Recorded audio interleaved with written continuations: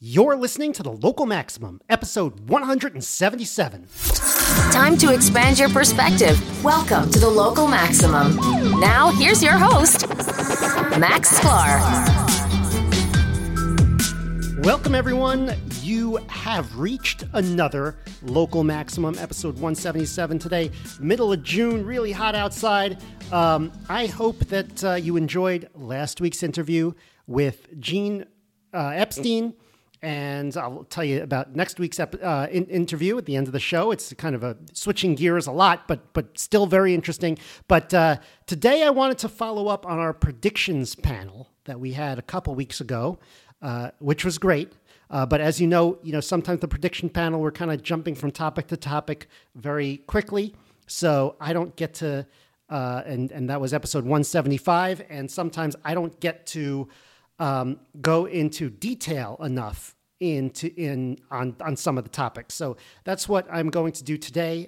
For those of you who weren't listening, you don't have to listen to that one, but just to bring you up to speed, the predictions panel is something that I do every year / every 5 quarters, and basically we make predictions on mostly future technology, but other areas as well.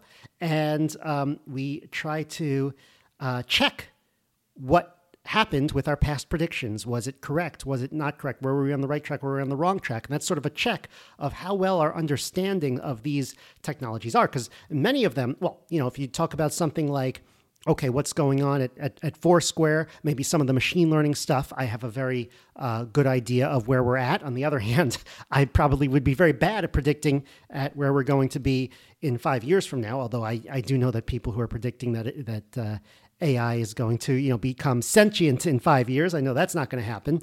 But I actually do try to research this stuff, and I try to, use my knowledge to figure out, where you could think the markets can go, where, how are we going to be living in 5 years? How are we going to be living in 10 years? What are the trends? And you want to check yourself. You want to see, how well did you do? And you want to learn from stuff that you said, 5-10 years ago. There were no predictions 10 years ago, but there were predictions 5 years ago. Not on the podcast, but we still did them.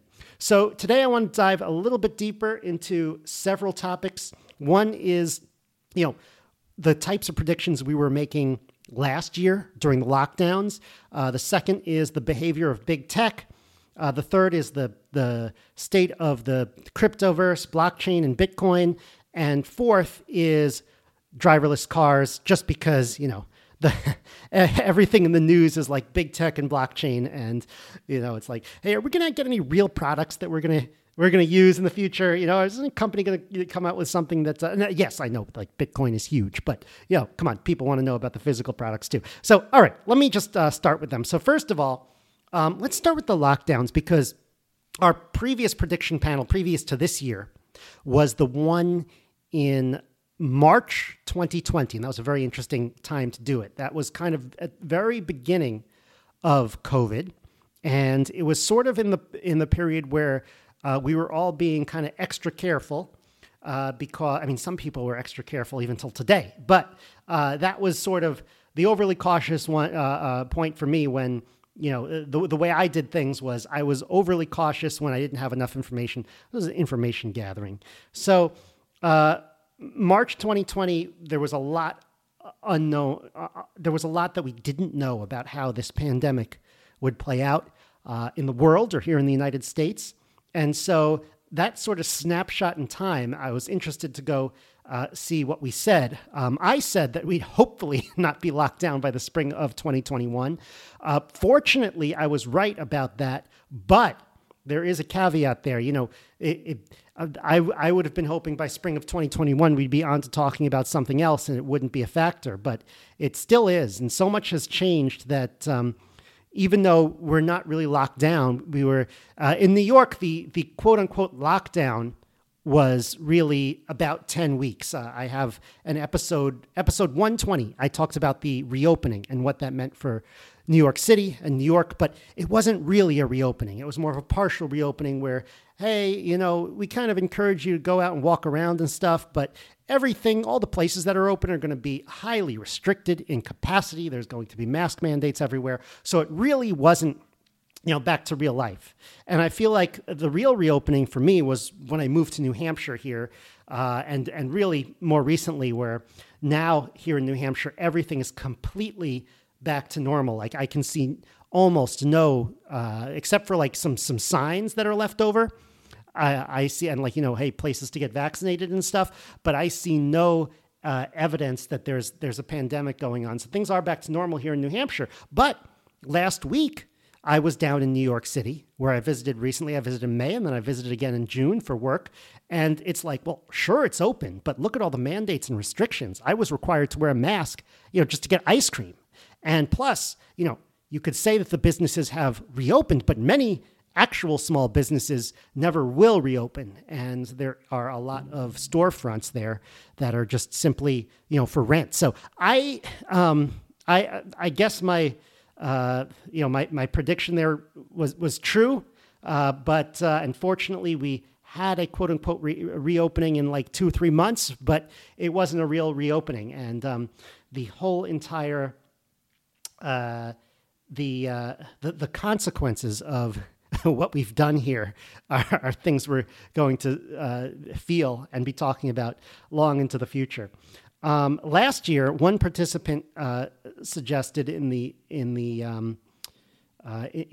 predictions that coronavirus, and remember this is March 2020. Coronavirus vaccine is released and the stock market recovers. That actually might have been seen as overly optimistic at the time, but fortunately, that totally did happen. So again, sometimes the positive thinking does come true. Sometimes the pessimists, let me put it this way, the pessimists don't always win. There are a lot of people who want to be overly pessimistic, and I understand, the stock market recovers, but it might be, there's a lot of problems with the economy, and I've talked about it. But hey, look, no, we didn't think there'd be a vaccine. There's a vaccine, so that's good too.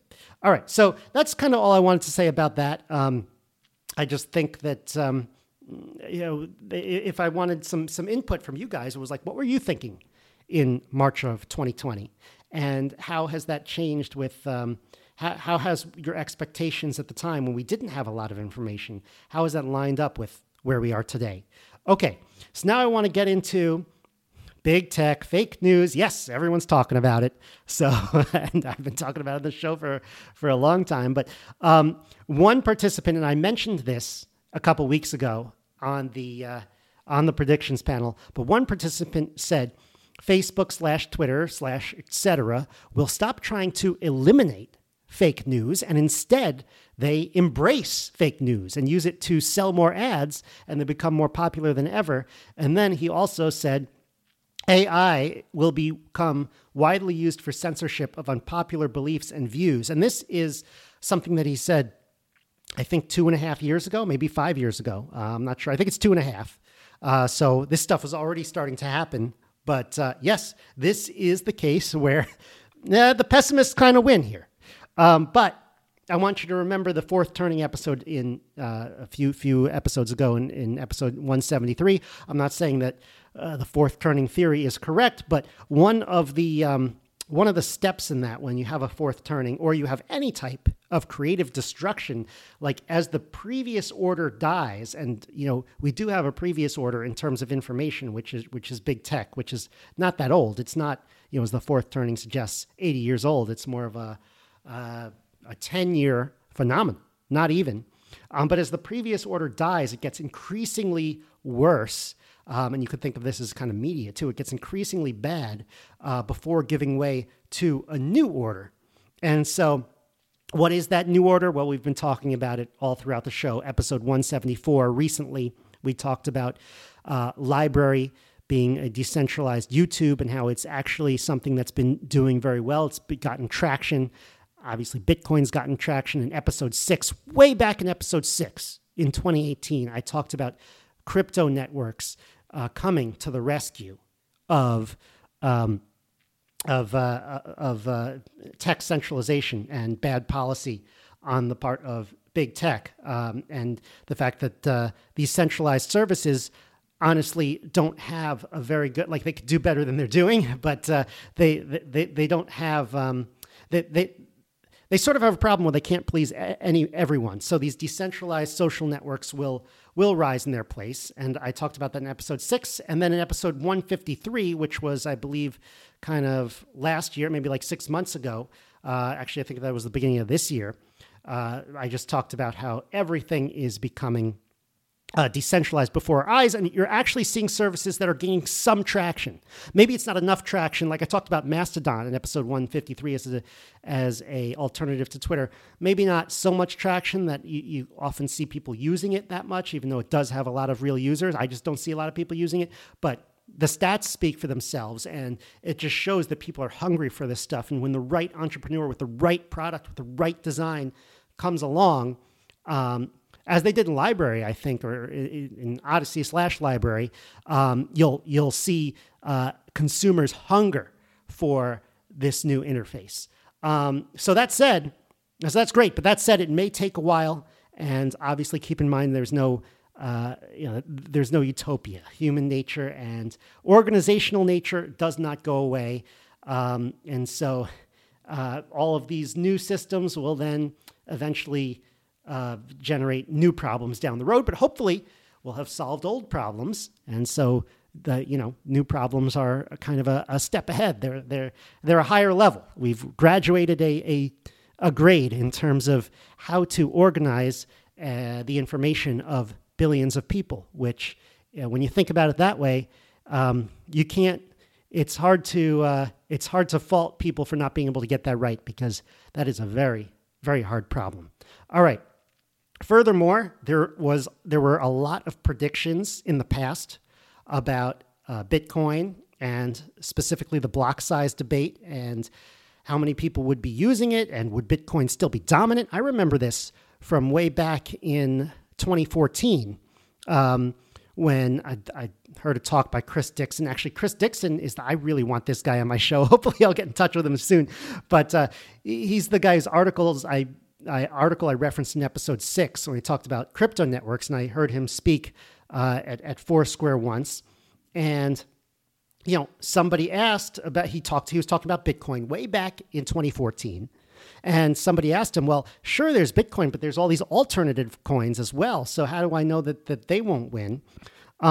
So that was even a problem back then, even before Ethereum existed. And I think that was even before the Ethereum blocks sale. So Ethereum was still just kind of a project in the mind of a few people, Vitalik and a few people, just sort of searching for, kind of building out what they're trying to build, and searching for funding. So this has always been an issue, and people are really interested in how the space is going to play out. Like a lot, I remember at the beginning, people were like, well, Bitcoin is like MySpace, and Facebook is going to come along. But you have to remember, this is a very different type of space. And some people say, well, Bitcoin is more like a protocol. So it's like you're not going to build you're not going to build the internet off of TCP/IP or the World Wide Web off of a series of HTML documents, and then all of a sudden have some other protocol come along and beat that once everyone has agreed on that protocol. You're just going to build on top of it. And so it could go that way, where people just continue to improve it and build on top of it. We don't know. It's one of the. I'm not saying it's definitely one or the other. It's every space, every idea that comes along is going to develop very differently. If they all develop the same way, well, then, predicting and investing would be really easy. So that's just the way it is. So I predicted several years ago, I think it was 4 or 5 years ago, that Bitcoin will have moved beyond the block size debate and wins the crypto wars. And then in parentheses, I wrote, it doesn't mean that it's the only currency, but it's the main one. So let me give some of the background on the fork. So what happened was, at the time, there were fights in terms of how Bitcoin is going to work. How is this currency going to work? And the fight was big blocks versus small blocks. Right now, Bitcoin has small blocks. I think they're 1 megabyte in size, which means it can only contain every 10 minutes there's a new block of transactions. That means very few transactions, 1 megabyte's worth, I'm not sure how much that is, can make it into each block every 10 minutes. So that means that if you're going to build a global payment system off of Bitcoin, then most of those payments are not going to be on the main chain of transactions. They're going to have to be taken, quote unquote, offline elsewhere. And the idea there is, well, if you have kind of the most decentralized currency and, you want everyone to keep track of the ledger, then you don't want the ledger to be too big. So that's kind of the best way to go. And then the big blockers kind of want more and more in the ledger. And they say, well, if fewer people are running nodes and keeping track of that, that's fine. But then everyone can make payments and go on the ledger and they could just make payments on the first layer. I mentioned this in a few episodes. Again, I'll combine episodes from 2018 to today. One of the interesting ones where I talked about this a little bit, touched on it, was Christian Lundqvist in episode 5. He is one of the engineers who works on Ethereum, and he does really cool stuff, and he knows so much. And so even in 2018, we were mentioning this because that was just when the fork occurred. And the fork occurred when the big blockers and the small blockers could not agree on how to run Bitcoin moving forward. And so they decided to change the software and essentially have some people chose small blocks, some people chose big blocks. To be more specific, the big blockers, changed the limit. So they were the ones who changed. So they forked off of Bitcoin and created Bitcoin Cash. Right now, Bitcoin Cash is much smaller than Bitcoin, and some of the big blockers are people who are critical of Bitcoin. Not all of them say Bitcoin Cash is the way to go. They've also created their own cryptocurrencies to kind of compete there. So Bitcoin is still very dominant in that way. In fact, Bitcoin Cash itself forked. I also talked in episode 165 to Peter McCormick about this, and he started his podcast around the same time. He is more of what they call like a Bitcoin maximalist. He's Bitcoin only. And so you get his point of view in episode 165. So today, you could point to Bitcoin Cash and you could say, hey, look, Bitcoin Cash is faster and cheaper because they allow more transactions per block. But that's for transactions. But first of all, you haven't been doing as well hanging on to it. So it's not as good. It hasn't been as good as an investment as Bitcoin. And so if you want to buy and hold as an investor, you don't want to be too ideological in terms of how you're going to spend the thing. So that's something to consider. But also you could say, well, Bitcoin Cash is faster and cheaper because so few people use it. I mean, if I build a road that nobody uses, then I maybe could drive through it very fast. But it doesn't mean that it means it's going to be more profitable for me to run the road that everyone is trying to use. I guess I don't know if that's a great analogy. I'll actually get into why it's not a good analogy in a little bit. I'll come back to that. I'll tell you, it's because it's digital. So the fact is that when you build a road and the road has limited capacity, then then there's only a certain number of cars that could go through it, and you'll end up with a traffic jam if it's too crowded, and that'll be that. It'll just be a jammed road forever. We all know areas that we've driven through that have roads like that. But when you're talking about a digital good, and you're talking about the idea that someone can figure out a way to take these transactions, quote unquote, off the blockchain, and kind of have sort of side deals going on without your small transaction going on everyone's computer who's running everyone's device or miner or whatever who's keeping track of these transactions throughout the world, and you kind of do that on the side. Well, if people figure out how to do that, then you can increase the throughput without increasing the size of the road. So and that's sort of where the debate is. Some people say yes, we could do this. Other people say no, that's not a good way to go about it. So right now, yes, and other coins can be used to transact other than Bitcoin, but it's the same deal. They have a smaller market cap. Very fewer people are using them. So there's definitely a trade-off between decentralization and throughput on the base layer, or layer one, as I'll talk about, because if you have a huge blockchain, and an example like Ethereum is getting pretty big. I don't know if it's like terabytes now, but right, and Bitcoin, the entire transaction ledger is just megabytes. So it's not, and it's still only $5 to transact. So you want to take that offline if you want to make smaller transactions, but it's not prohibitive. Okay. What does layer 2 look like if people are going to build a layer 2 on top of Bitcoin? I think the main contender right now is something called the Lightning Network. For those of you who've been following this space, very exciting news. El Salvador, in the last couple of weeks, announced that they were going to make Bitcoin legal tender. That means that it's one of two major currencies in the country, the US dollar and Bitcoin. Now, maybe it's easier for a country to do that if they don't have their own native currency. And apparently they're using an app called Strike that uses this Lightning Network. I could do a whole show on the Lightning Network. I don't want to get into all the details of how it works, but basically you take all your transactions off chain and you only transact with the people you need to. And then if there's a dispute, that's when you go onto the blockchain and keep everyone honest. So there's kind of a fail-safe there. And the mechanics of how it all works is quite complicated. So I don't want to get into that today. I'm probably not equipped to discuss it. I have kind of in my head how it works. But anyway, Salvadorians have been using this, particularly from what I hear, in this town called Bitcoin Beach, where Strike has been set up, this app using, you get it, Lightning Network Strike. But I have a different Lightning network app. And so you can transact with Bitcoin. You don't have to wait the 10 minutes. You could just transact with someone else with a Lightning Network wallet almost instantaneously, like swiping a credit card or something like that. So that's pretty good. There are some people who say, and it is a concern, well, this network is a little bit more, you kind of have to connect to a Lightning node to do it. And to create your own, you have to create a transaction on the blockchain.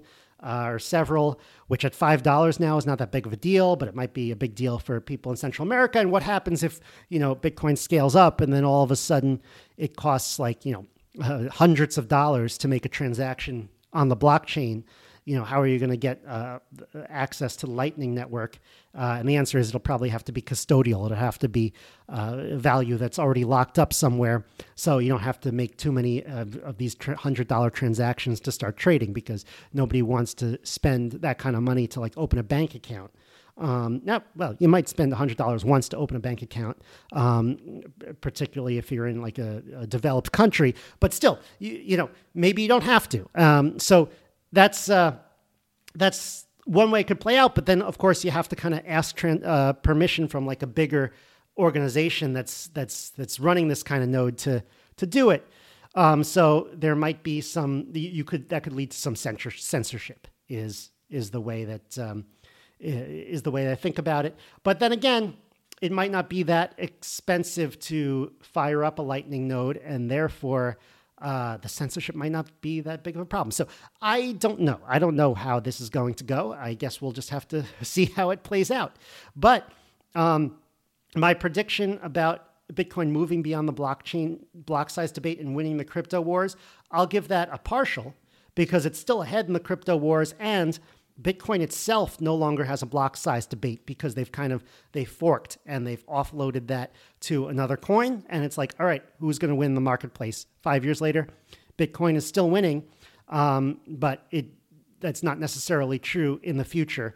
However, I would be and I don't know if that's going to be true in the future, but I would be very scared betting against Bitcoin being the one. And I'll tell you why. It's because it has such a high market cap, over $1 trillion. And you could say, well, it's slow, there are fees, but there are so many people working on the problem of getting around that. And it's not just one organization. It's permissionless innovation. and it's worldwide. People around the world are working on this problem. There's an economic incentive to do it. You want me to bet against the event that a bunch of people figure this out? I'm like, that is a scary bet, that no one in the world figures this out. That is not a bet that I'm willing to make. So I will see how this plays out. I'm not all in on Bitcoin. I have some other coins, but I think that I think it's very likely they'll pull it out and become the main coin. It really looks like it's happening with organizations buying it, like Michael Saylor of MicroStrategy and Elon Musk to some extent, although he's kind of he's playing cat and mouse with the market, which maybe is a little annoying, but that won't be a big factor in the long run. And then now El Salvador, and I believe countries will keep Bitcoin on their ledger before any other coin, keep Bitcoin as part of their reserve before other cryptocurrencies. So that looks like a pretty big indicator to me. I predicted in 2015 that Bitcoin would become the most popular currency in a country around the year 2035. I have since revised my tipping point for global currencies. I think that Bitcoin is going to be a big global currency in 10 years, more or less, by the year 2030. And it's 2035 for Bitcoin to become the most popular currency. So quickly after 2015, I realized that this space is moving much faster than that. And now it looks like for El Salvador and perhaps others, many may beat this. I mean, okay, the Lightning Network is growing fast around the world, including in El Salvador. Maybe it gets to the point where it doesn't scale. And maybe at some point it's like, okay, yeah, 20% of the people use that, and then 80% use some other currency, and that's it. It kind of stops there. So Bitcoin never becomes the most popular currency in a country. But I wouldn't bet. I wouldn't bet against Bitcoin in this. And if it happens, I think it will happen long before 2035. And now, with the news from El Salvador, probably before 2030, because El Salvador is not going to be the last country to do this. Okay, I have, if you want to hear more about the idea that there could be censorship on Lightning supernodes, a lot of this is very technical in nature. I know I should do maybe an episode on it to break it down. That's not today, but I'll post an article in Bitcoin Magazine on the show notes page, localmaxradio.com/177. So, all right. I also predicted that Ethereum gets a second wind. Not all coins did. Bitcoin Cash, for example, it got a second wind when everything went up, but compared to Bitcoin, it didn't do well, versus Ethereum, which is compared to the market cap of Bitcoin, it went down and then it went back up. And that's just because I think that Ethereum, with its focus on smart contracts and decentralized finance, actually does give use cases that Bitcoin's not focused on right now. And they are use cases that the market is interested in. People are interested in it. And so it's just the idea that you have a world computer that can't be stopped, and that's, again, permissionless innovation that anyone in the world can use. The idea that nobody's going to figure out a good use for it, I wouldn't bet against that either. So, again, if Bitcoin continues to win, I think, quote unquote win, which is like be the dominant coin, we'll kind of see things go as they go. What does the world start to look like if Bitcoin starts to lose? What takes its place? I'm not so sure about that. What do you think? If you have an opinion, email me at localmaxradio@gmail.com, or just go on locals, maximum.locals.com, because would it just be that some currency flips Bitcoin in market cap, and then countries start adopting that, and companies start adopting that, or do you think that it's going to be the small transactions that these alternatives win over? Bitcoin is going in the other direction. They're saying, hey, we want to be the world reserve. We want to deal with the large transactions, the big stuff. But that sounds like that's going to be the dominant one, whereas the small transactions are just going to be kind of tiny coins. So, again, that's kind of how I'm thinking about it now. But we will see. I can be disproved. Okay. Finally, we'll talk about self-driving cars because we talked about the other stuff too much. And a reminder that there's more technology coming out than blockchains and big tech run amok. And, this is more of a real like sci-fi type thing that you think of. That might actually happen. So my original prediction in 2015, when I knew a little less, was around 2025 for the first commercial driverless car, which is level 4 or above. So level 4 is kind of true autonomy. You can't get rid of the driver's seat. You still have to take over from time to time, but the car largely drives itself. And this is the type of thing that Waymo has been experimenting in now in Arizona and a few other cities. I also kind of, after 2015, revised that for a little to like 2030, just because the last mile of the so-called like taking this project over the finish line. Like Waymo and some other organizations have great products, but it's so tough to finally get this into what we call a shippable product, because there's so many edge cases, so many things that can go wrong, and you really don't want things to go wrong. It's going to take years to get it out. So may the first commercialization actually come by 2025? It might, but I still think like the 2025 to 2030 range looks pretty good. So I kind of have in mind late in the decade, but still, it'll probably only be off a few years from 2025. And then I thought they'd be more common. Maybe you'd need like 10 years. So these are slow moving technologies. I was kind of indoctrinated is not the right word, but you often see these charts on how technology is adopted faster than it was in the past. Like, hey, something came, I don't know, the electric light bulb came out, and then it took like 40 years for it to be adopted. And then, in the 1950s, like something came out and the TV came out, and it took 10 years for it to be adopted, and so on and so forth. So the adoption cycle is getting less and less. But I still think that there are long-term projects that take 20, 30 years. And those are the interesting ones. And it could just be they have kind of order of magnitude more impact than the one. Well, I wouldn't even argue that. It's just we're on the next level. We're leveling up in terms of our economy and our use of technology in the world, which is inevitable. It's a good thing, but technology is always a double-edged sword. So we'll see what happens with this. I'll continue to follow driverless cars on the program. I just wanted to, I didn't want to get too deep into the actual tech and how everything worked today. I just wanted to give you my roadmap for how the world is going to go in these particular on these particular topics over the next few years, and how predictions from the past kind of played out, and then in some ways didn't, and what we can learn from it and what we can look for in the next few years. So I hope that was helpful. I hope you enjoyed it.